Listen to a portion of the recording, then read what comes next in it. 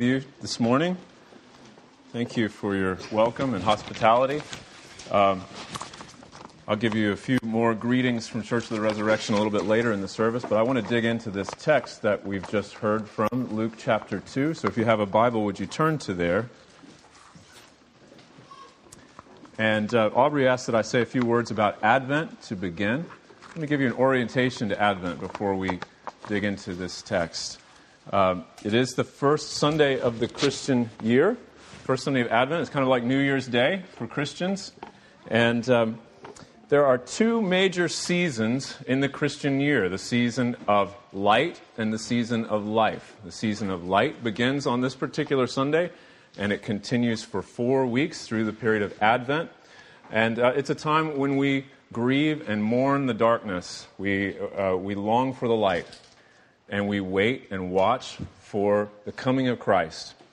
The great celebration in this season of light is Christmas Day, when we awaken to what we'll sing about later, the dawn of salvation in Jesus Christ, Christ's birth. And after that day of Christmas, there are really 12 days of Christmas. We celebrate all the way through the Feast of Epiphany, when we remember that the wise men came to Jesus, wise Gentiles came to Jesus to worship Him. That's the season of light. There's another season that comes later in the Christian year called the season of life. And in the same way, it begins with 7 weeks of penitence, of fasting, of preparation.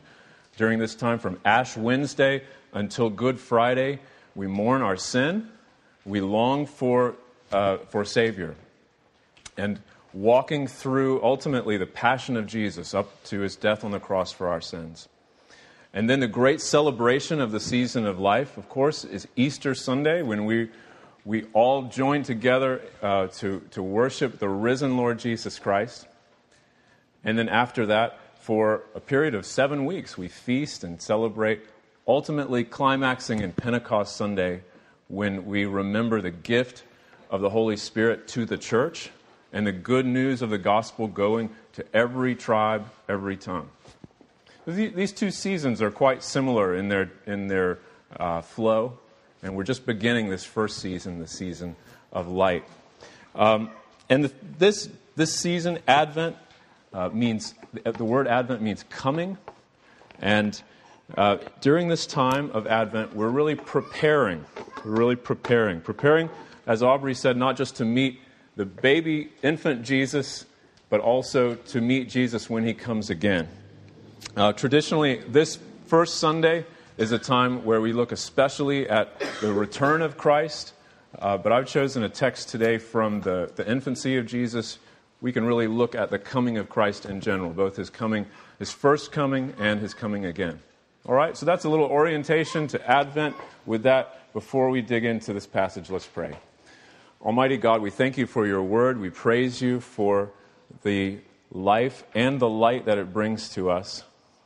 We pray that You would open our hearts to receive it, open our minds to understand it, and empower us, Lord, to live it. We ask that Your Spirit would come in power this morning, that each of us would leave here changed, reoriented to You, renewed in You. So work powerfully through this message and this worship, for we pray in Jesus' name. Amen. So it's Thanksgiving this past Thursday. Did any of you have guests staying with you over the holiday? Yeah? A few of you. Wow. Not a very hospitable crowd. Wow. Okay. Well, let me tell you what it's like to have guests. We had guests at our house. We had 7 at the beginning of the week, and then we shifted out one family for another, and we had 8 at the end of the week. So a total of 15 others in our little house in D.C. It was quite a crowd in the Clare Mansion in Washington, D.C. Whenever we know somebody's coming to see us, we get ready, right? Maybe you do the same thing. And I'm a lazy slob, and so I gauge how long they're going to stay, and depending upon how long they will stay and how invasive they are in coming into our house, I measure that level of invasion and do the bare minimum level of preparation for their arrival, right? So if it's a neighbor who's coming over to borrow tools, no preparation at all. If it's someone coming over just to chat, we can prepare our living room. We just tidy it up. We know they won't move past that. If they're coming over for dinner, we clean up the kitchen as well. If they're coming to stay, though, Janina came and lived with us for 3 months this fall. Janina came to live with us, so we had to clean the entire house. So I don't know if do you do this too? Do you do this too? You gauge how people will be, how invasive they will be, and prepare adequately. Well, in a similar way, we as Christians need to do a thorough house cleaning in preparation for the coming of Christ. Because Jesus is not coming just to borrow tools. He's not coming just to drop off cookies. Jesus is coming, and we read in the Scriptures again and again, Jesus is coming to stay. He's coming to move in. He's coming to stay with us forever. We say, do you guys say this? Christ has died. Christ has risen. Christ will come again. Say it every week. And do you really believe that He will come again? And He will come again to stay? That's what this season, Advent, is about. We believe He's coming to stay, and because of that, we need to get ready.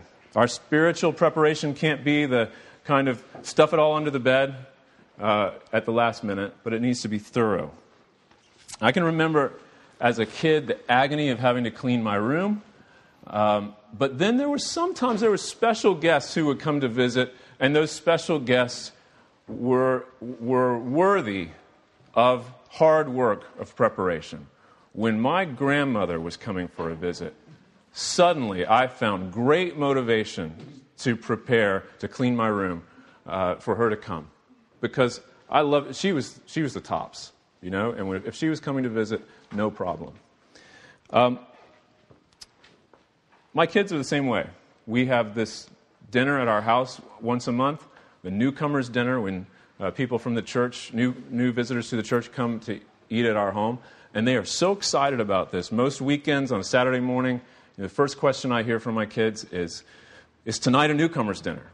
Because if it's a newcomers dinner, the kids are so excited that they're ready to help to get the house ready. If we can have that same kind of joy and excitement and anticipation about the Lord Jesus coming, we find within us a great motivation to prepare for His arrival. If we're going to do a thorough spiritual house cleaning in our own lives, it'll have to come by way of true hope, true expectation deep within our hearts that Christ will come again and that Christ will come to stay. If He isn't coming, then there's simply no reason to do any of this stuff. Simply no reason for us to be here for worship. There's no reason for us to do any kind of Advent preparations, right? But if He is coming, and if it's the real Jesus who's coming, this wonderful guest of honor that we've given our lives to in service and discipleship, then we ought to be motivated to prepare for His coming. So, in other words, the Advent season is a season of preparation, but it's not just preparation. It's more than preparation. It's also a season of hope and expectation. And in fact, the hope and expectation of Advent is what ought to drive our preparations. Do you get that? If it's just a season of preparation, it's the doldrums. It's a very ominous, sad time. But if it's really a time of hope and expectation, I'm motivated to get ready. So, let me ask you, in light of all of this, what are we waiting for? What are we waiting for with the return of Christ? If a neighbor's coming over to borrow tools, I'm not motivated to put my house in order. But if the president is coming to live in my house, I'm highly motivated to get ready. What are we waiting for with the return of Christ? What are we waiting for? Let's look at Luke chapter 2, and let's see what Simeon was hoping for. I'm just going to read it again. Not that you did a bad job, Aubrey. I'll translate for for the north. Yeah. Now there was a man in Jerusalem. This is verse 25, right? There was a man in Jerusalem whose name was Simeon, and this man was righteous and devout. He was waiting for the consolation of Israel, and the Holy Spirit was upon him. And it had been revealed to him by the Holy Spirit that he would not see death before he had seen the Lord's Christ. So he came in the Spirit into the temple, and when the parents, that is, Jesus' parents, brought in the child Jesus to do for him according to the custom of the law, he took him up in his arms, and he blessed him. And we'll look at that blessing in just a moment. Dear old Simeon. We don't learn a lot about Simeon, do we? There's not much told about him. There's a few things, very important things for us to see. First of all, he was righteous and devout. He wasn't a professional religious person. He wasn't a priest. He was just a righteous and devout lay person in the church, or in the Jewish religion of the time. A pious elder among the people of God. The Holy Spirit was upon him, we're told by Luke. Hey, you know what? Who else had the Holy Spirit upon her at the beginning of Luke? Do you remember? Mary. And those are the only two people that have the Holy Spirit upon them in Luke's gospel like this. Mary and Simeon are described in this same way. It's a special way of describing extraordinary faithfulness and devotion to God. And it had been revealed to him by the Holy Spirit that Simeon would not see death until he had seen the Lord's Christ. That's the ESV translation. That's a good one. That's right. That's what's in the Greek there. He would not see death until he had seen the Lord's Christ. He was a man of vision, and his vision was compelling his life. That's what he was living for, was to see the Lord's Christ. He was hanging on. The hope of Messiah was what he was living for. Now compare dear old Simeon in chapter 2 to a wee little man that we will meet later on in Luke's gospel. Maybe you'll remember this wee little man. Very different from Simeon. He's neither righteous nor devout. The Holy Spirit is not upon him. He is not a man of mature standing in the community. In fact, he's small of stature. He's hated by everyone. Do you know who I'm talking about? Zacchaeus, that's right. Compare Zacchaeus, though, to Simeon. What does Zacchaeus want? Zacchaeus climbs that sycamore tree in order to see Jesus. To see Jesus. Exactly the same thing. He climbs, he abandons his pride and climbs up the tree in order to see Jesus. Or what about the wise men who come in Matthew chapter 2, asking King Herod, where is he who has been born the King of the Jews? Why? We want to worship him. They want to see Jesus. Right? Or if you read John's Gospel, in John's Gospel, there are Pharisees who don't understand Jesus. There are disciples who don't understand Jesus. Most everybody doesn't understand Jesus. Nicodemus comes to him at night. I can't figure you out. Will you help me understand? All through John's Gospel until finally in John's Gospel in chapter 12, some Gentiles come to Jesus and they say to, who is it, to Philip? Is it? Yeah, I think so. And they say to Philip the disciple, "Sir, we wish to see Jesus." We wish to see Jesus.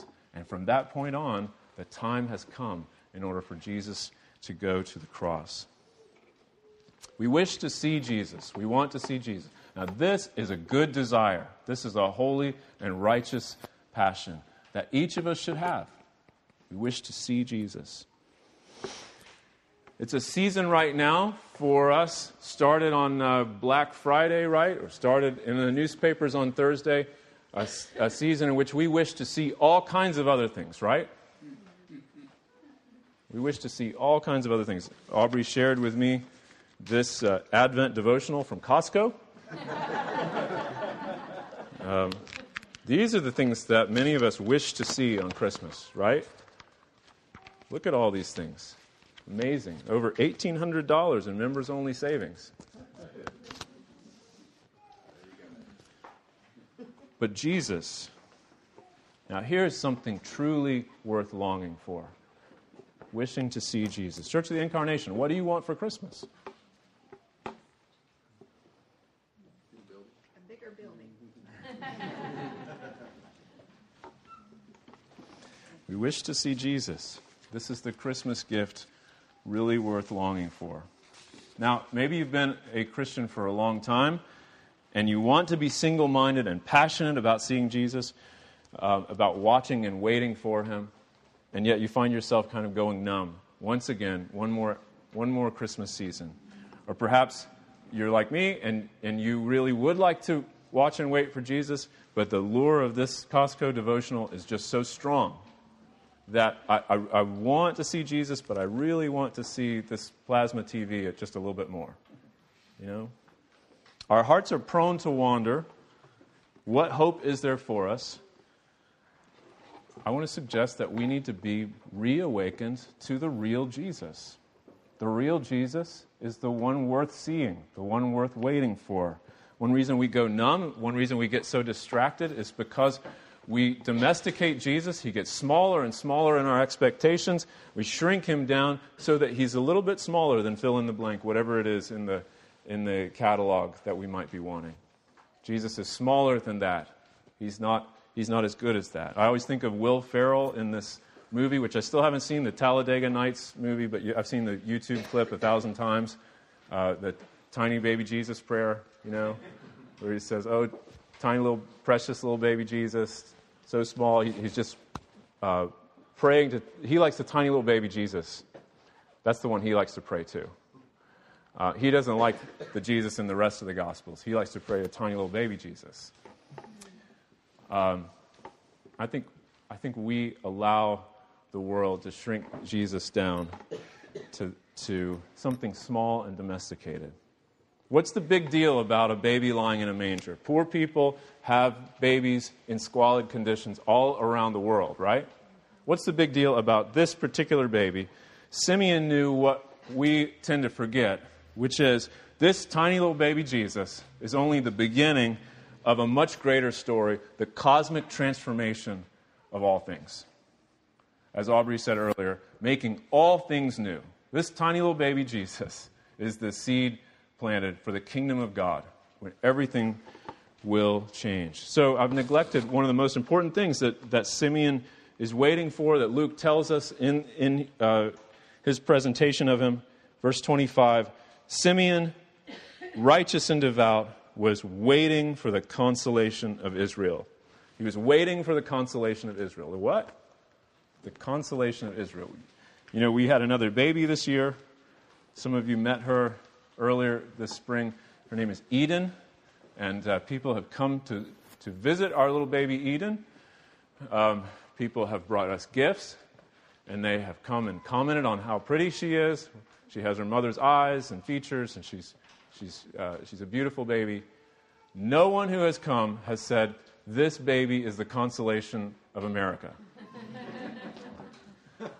The consolation of Israel, however, is baby Jesus. Baby Jesus. Simeon isn't watching and waiting only to see a baby in a manger. He's waiting for God's promises to be fulfilled through the coming of the Messiah.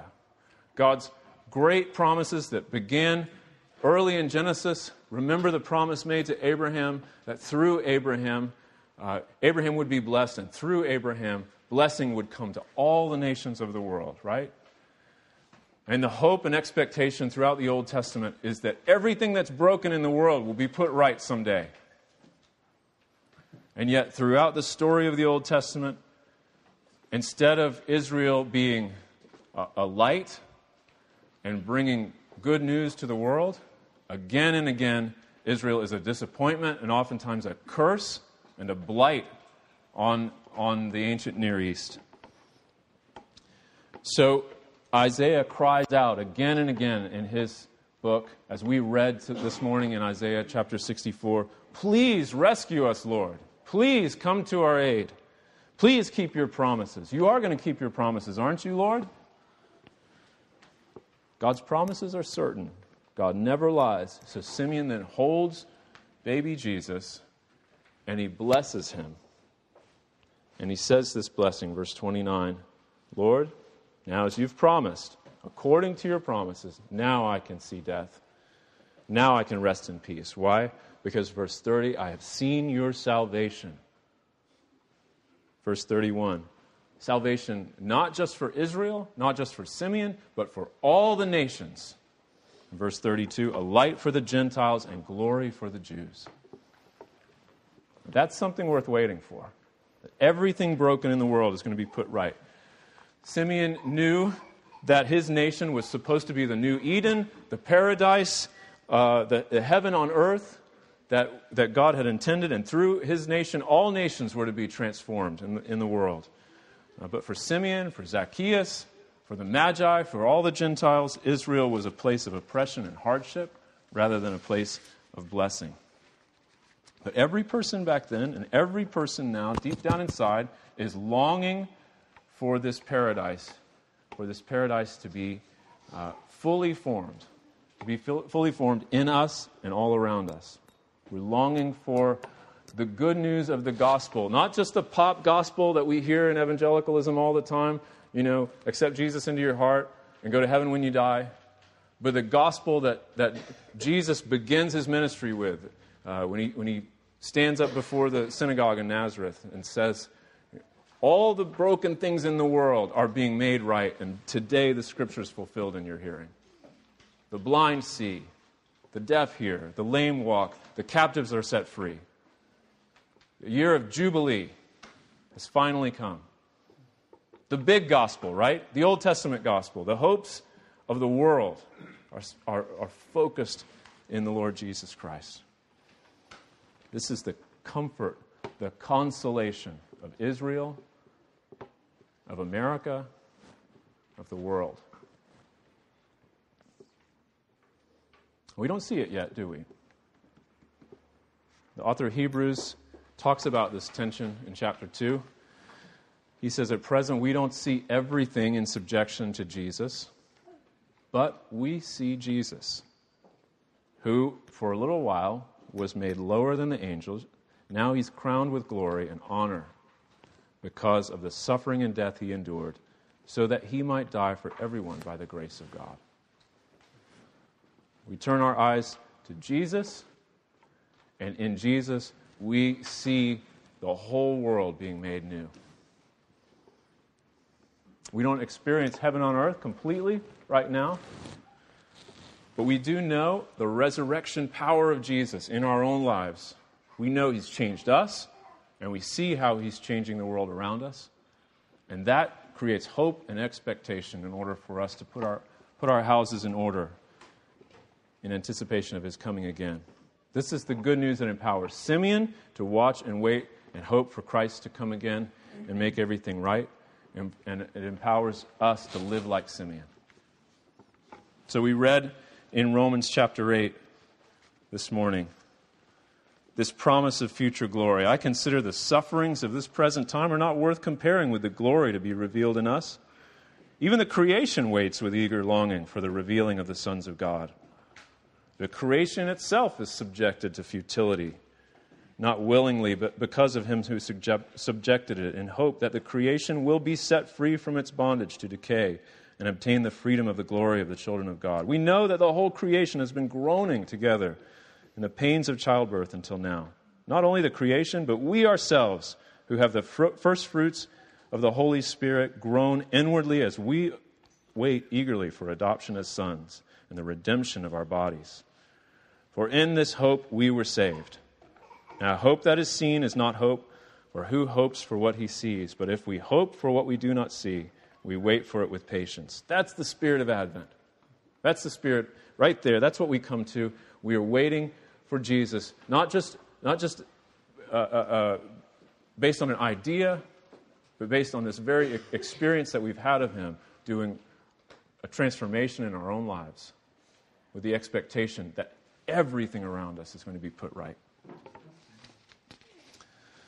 So, my friends, what are we waiting for? What are we waiting for this Advent? New gadgets? Are we waiting for a baby in a manger? Okay, but we're waiting for so much more, right? We're waiting for the King to come, not for a short visit, but to stay. And the King to come and set the world right once and for all. He's not going to be a milquetoast when he comes again. He's going to be a warrior king. He conquered death, he conquered Satan, and he is coming to set everything right. The angels know it. The angels sing glory to God in the highest heaven, and on earth peace, goodwill to men. What are we waiting for? We're waiting for this very same thing. Will you pray with me?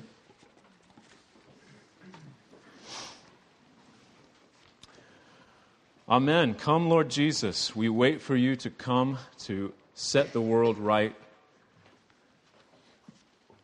to repair what is broken in our own lives, in our hearts, in our bodies, to repair what is broken in the relationships around us, to repair what is broken in this city, in our nation, and in the world. We long for these things. We put our hope in you. Forgive us for putting our hope in so many foolish things. Help us, Lord, to make right preparations for you to come and stay. Hear our prayers. We pray in Jesus' name. Amen.